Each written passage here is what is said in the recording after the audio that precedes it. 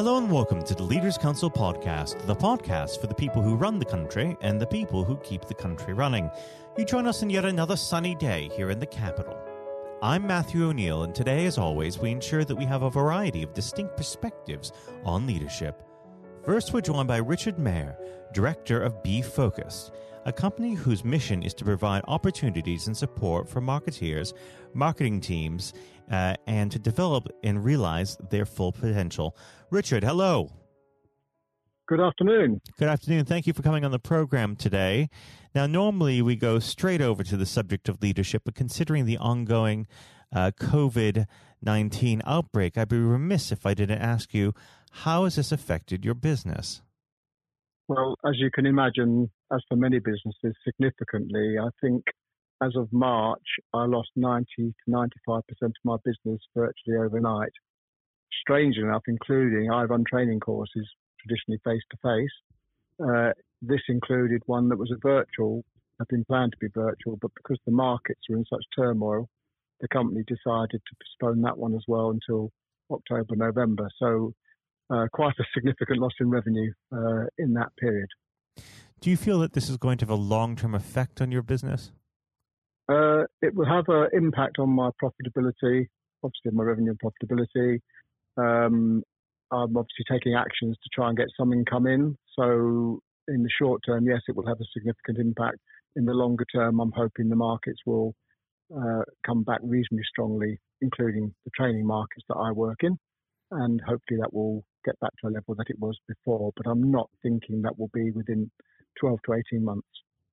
Now, we should move on to the subject of leadership. I always like to start this part of the conversation off by asking the same simple question.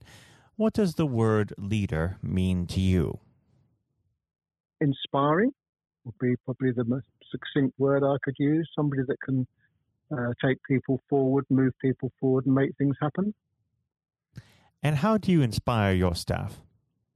I try to lead by example, dedicated, passionate. I'm happy to get involved with any activities that I ask people to do. So pretty much I like to be seen as being amongst people rather than outside telling people what to do. Of course. And does this come from anywhere? Did you have a role model who shaped you in this way, or is this a method which you've developed on your own? I think probably, I've always been heavily involved in sport throughout my life, and I think the team ethos in sport is very important to me. And the idea that if I think of the people that inspired me most when I used to play for football, they were people that got involved and led from the front. And I thought that was a great role model for me, was to say, if you want to inspire people, then don't try and tell them, lead them. And that's always stuck in my mind. Now, of course, it is a changing world, especially in the past few months with the COVID outbreak. Do you think that leadership is going to have to adapt for the post-COVID world? I think there's a lot of people that will need redirecting, building their confidence again. I think a lot of people are quite fearful of what the implications are for this post-COVID world. I'm not sure that people can really predict, whether they've got jobs or what type of jobs there'll be. So I think that sort of direction, that criticalness of communication and direction is probably the most important things during that time. Now, one of the hardest aspects of leadership within the business setting is conflict resolution. It is inevitable. Conflict happens between people. What is your method for resolving this? Openness and honesty. I think without personal comments. I think the problem with a lot of conflict, it gets personal, and you have to take emotion out of it if you can. So I've even during meetings sometimes we've had quite a lot of conflict with people with differing views. Asked people to leave the room for 5 minutes, 10 minutes, and have a breather, take a break, and come back in. Take that emotion and that intensity out of it, because I think that's probably the biggest reason people say things or do things which in another moment they probably wouldn't have said. Now, when it comes to leadership, it changes, of course, but also there is a broad spectrum of leaders to look up to. What sort of leaders, famous leaders, inspire you? I think probably it goes back to the classics of your Maggie Thatcher, Mm-hmm. but the African leadership, forgive me, I've forgotten. But the idea that these people that go through challenges themselves, but then they respond to that challenge and they come through that challenge and they're able then to lead people forward and create momentum, really, create movements. So I think that's probably the people that inspire me the most. Now, of course, leadership is a learned trait, as we've discussed. Do you provide any mentorship for the next generation of emerging leaders? Yes, I do. That's part of my offer. It's a relatively recent thing in the last 18 months to 2 years. And the feedback I'm getting from those people is very, very positive. And the groups that I work with that organise it are also very positive. I think you're right. The impact on these people moving forward has a big effect. And that's something I'm quite proud to be involved in. Now, on the podcast, every week we have a topical in focus question. And this week it relates to the forced removal of the Edward Colston statue in Bristol. Now, the question to hand is it ever appropriate to remove a historic statue? Yes, I think there are possible reasons why that should be the case. But on the other hand, I equally believe that is history. It was at that moment in time, and there's a story to be told behind that statue. And for me, rather than removing it, it would be better to tell the story and make it the context. And I realised that some of these statues, that one in particular, has been taken to a museum. I would rather it be seen in its place with a proper explanation of the history, the context, and the controversy all outlined as part of that historical moment in time. Is it appropriate to judge the past through the prism of the present? To a degree, there's some things that morally and ethically are wrong, and I think slavery clearly today is seen as that. But in those days it was happening. It was reality for many people. There may well have been counter views, but probably not to the same level of transparency and vociferousness now. But I think those people would have been questioned and challenged at that time. But at that time it was more appropriate and more acceptable. So I think you do have to take it in the context of time. But there are certain things clearly that are unforgivable at any moment in time. Of course. And I think slavery is very close to that. No, absolutely. Absolutely. Now, when it comes to leadership in this particular vein, do you feel that what we've heard from central government on this has been appropriate? On the issue of statues? Yes, that's right. I don't think it's particularly clear, if I'm honest with you. I think it's a very difficult conundrum for them to be handling. But I think clearer guidelines, as always, on these things. And I think with regards to the historical Winston Churchill, those things are absolutely crystal clear. But some of the ones further back in time, I think they could be more clear and maybe more substantive in their justification. Now, unfortunately, our time together is drawing to its close, but before I let you go, what does the next 12 months have in store for Be Focused? Slowly rebuilding. I'm thinking October, November, some contracts might start coming back on stream.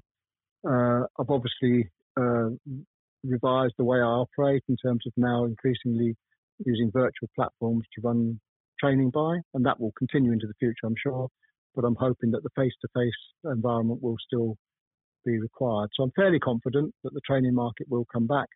It's always needed, and I'm quite well placed if it does with the contacts and the networks I operate in. But I should have some reasonable business coming through in the future. Well, Richard, it has been an absolute pleasure having you on the program today, and I do hope that we can get you back on the show at some point in the near future. Richard, thank you. Thank you. That was Richard Mayer, director of Be Focused. And now, if you haven't heard it before, is Jonathan White's exclusive interview with Sir Geoff Hurst. We're now joined, though, by former England footballer and still the only man to score a hat-trick in a World Cup final, Sir Geoff Hurst. Thank you very much for coming on today. You're welcome. You're welcome. Good afternoon. And perhaps I should start and get it over and done with. I know you must be bored with it, and you've probably been asked 1,000 times.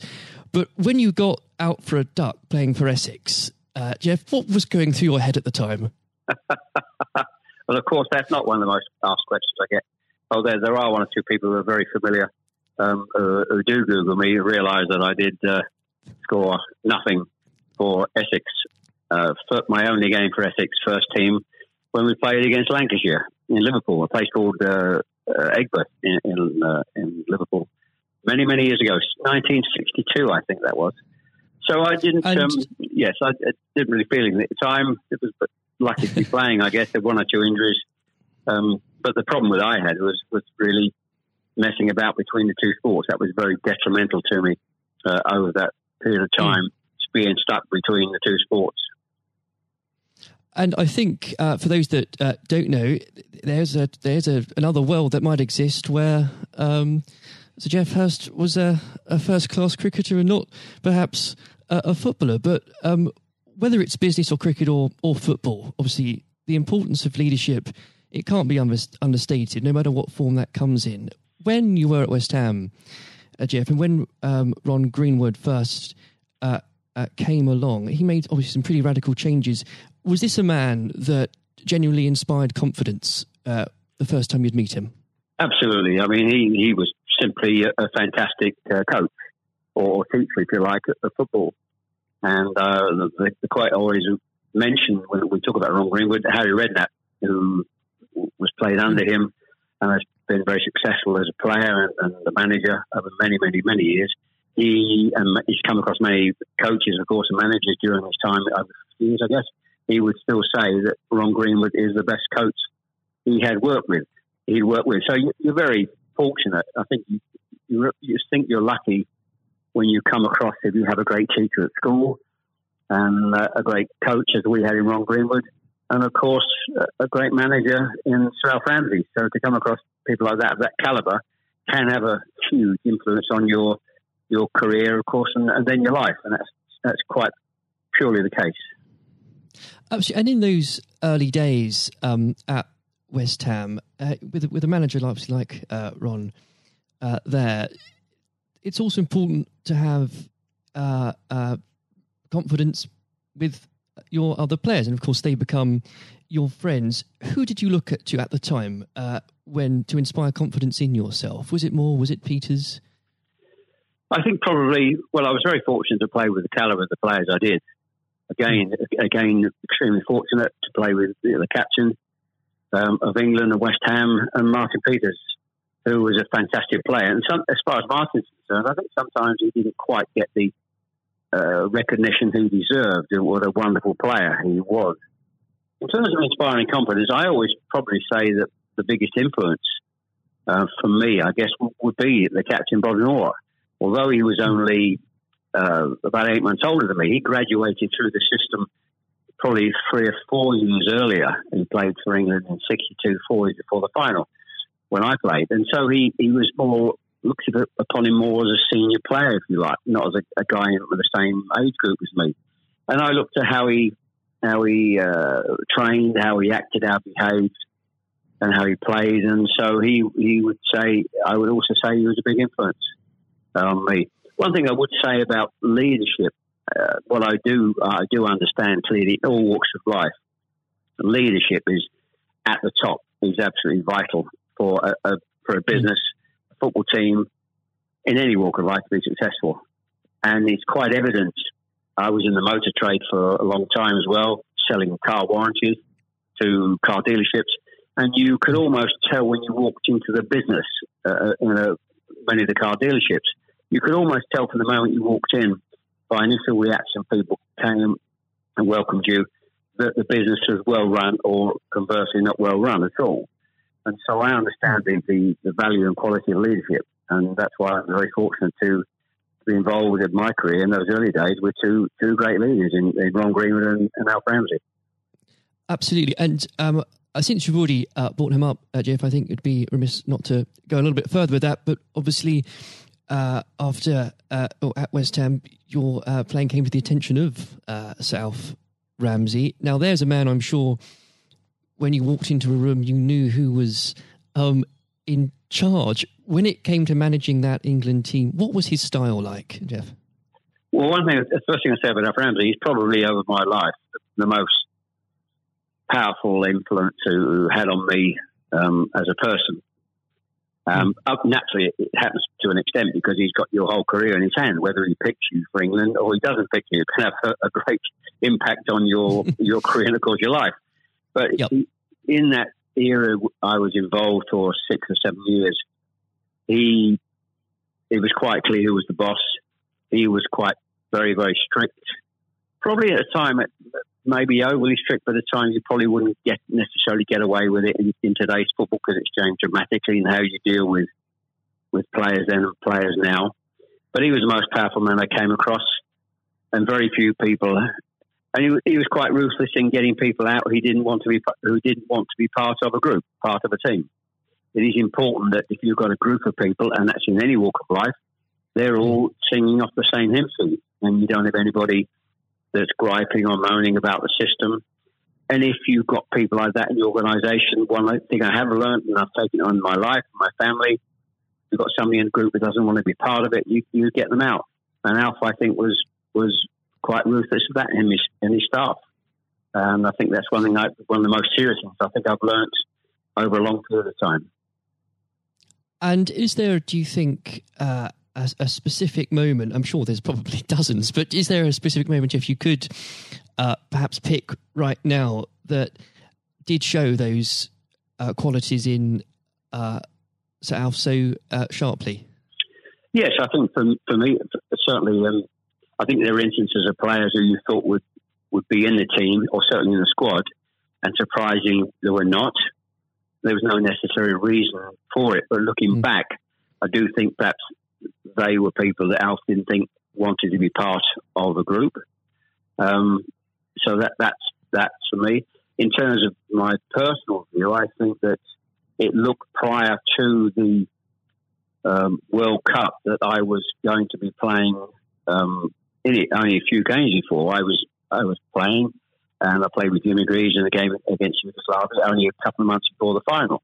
And it looked at that stage as if I was going to be playing in the team. But in a couple of more friendly games before the final in Poland and Norway, I think, and Denmark, I played 2 of the 4 games, and I probably didn't quite replicate my form that I'd been showing at West Ham and in the early couple of games for England.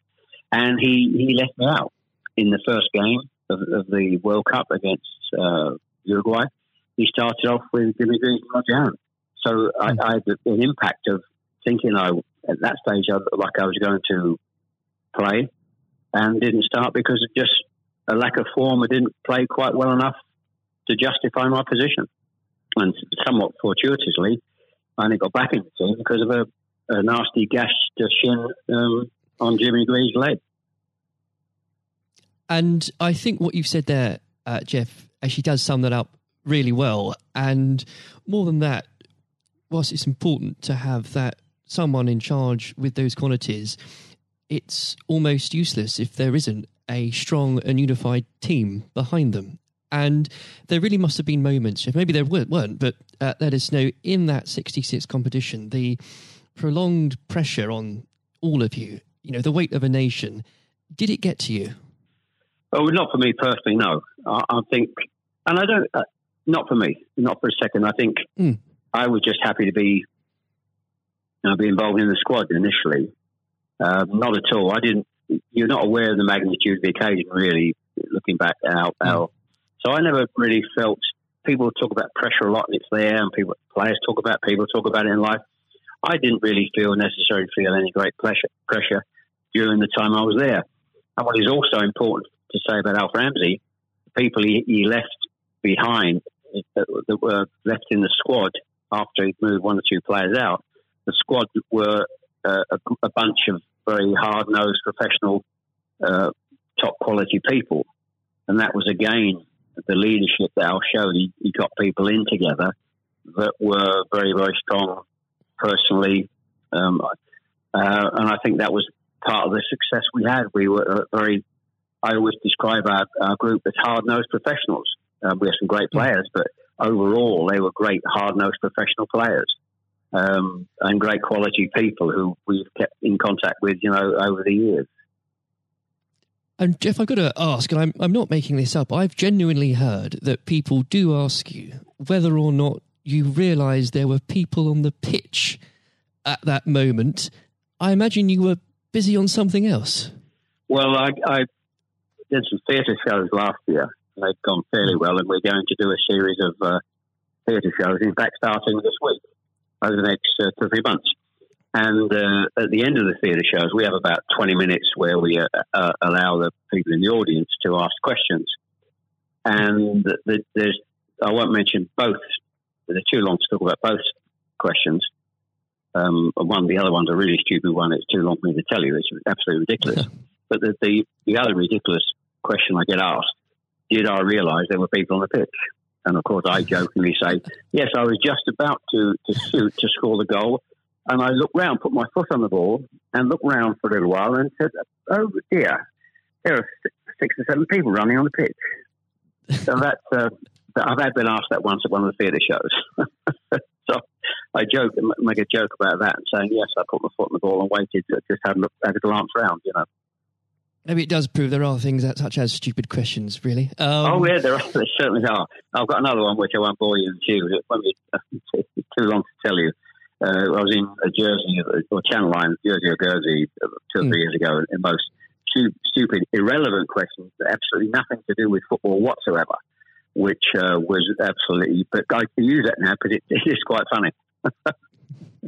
Well, maybe another time then, but we... well, you want me? I can tell you if you want. You got time? I can tell you if you want. Jeff, go on. Go. I think it would be silly if I said no at this point. Okay, so I was doing at a dinner in the Channel Islands, 300 or 400 people, black tie dinner, guest of honour. On this occasion, I was speaking for about 20 minutes, then allowing questions from the audience at the end of the evening.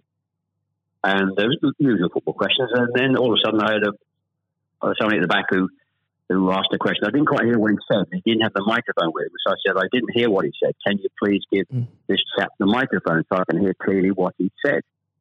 So the chap had the mic and he said, when a turtle loses its shell, is it naked or is it homeless? Right. What a question. What a question. I think that would be definitely in the stupid category, wouldn't it? So we had a laugh about that. You've got to have a patient of a saint, I think, sometimes to put up with things like that. But then again, I found it amusing. I just found it amusing. In fact, some of the audience found it highly amusing as well. So it did make me laugh that day. If you can put up with my questions, you can probably put up with anything. But there would have become a point, though, Jeff. I think you were a young man when obviously this happened, when you must have realised that teammates, began looking at you for leadership.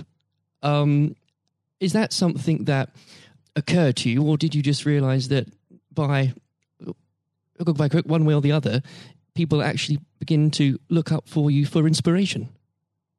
Well, possibly. That's never really struck me until you've actually mentioned it now, quite frankly. It's a new question. Does anybody look up to me? I'm sure perhaps there are people who pay you compliments of fans of West Ham and Stoke, and of course England fans who I think probably it would be very immodest of me to suggest that I felt that somebody was looking to me for inspiration. You don't have to, but I will. It's okay for a third party to do it. Perhaps that may have been the case over the years. People look at you and maybe it has a helpful effect. But I do think you how you behave and set examples on and off the pitches, people must realise that has an influence. How you react and behave to situations on and off the field surely probably has an impact to younger players coming into the team latterly.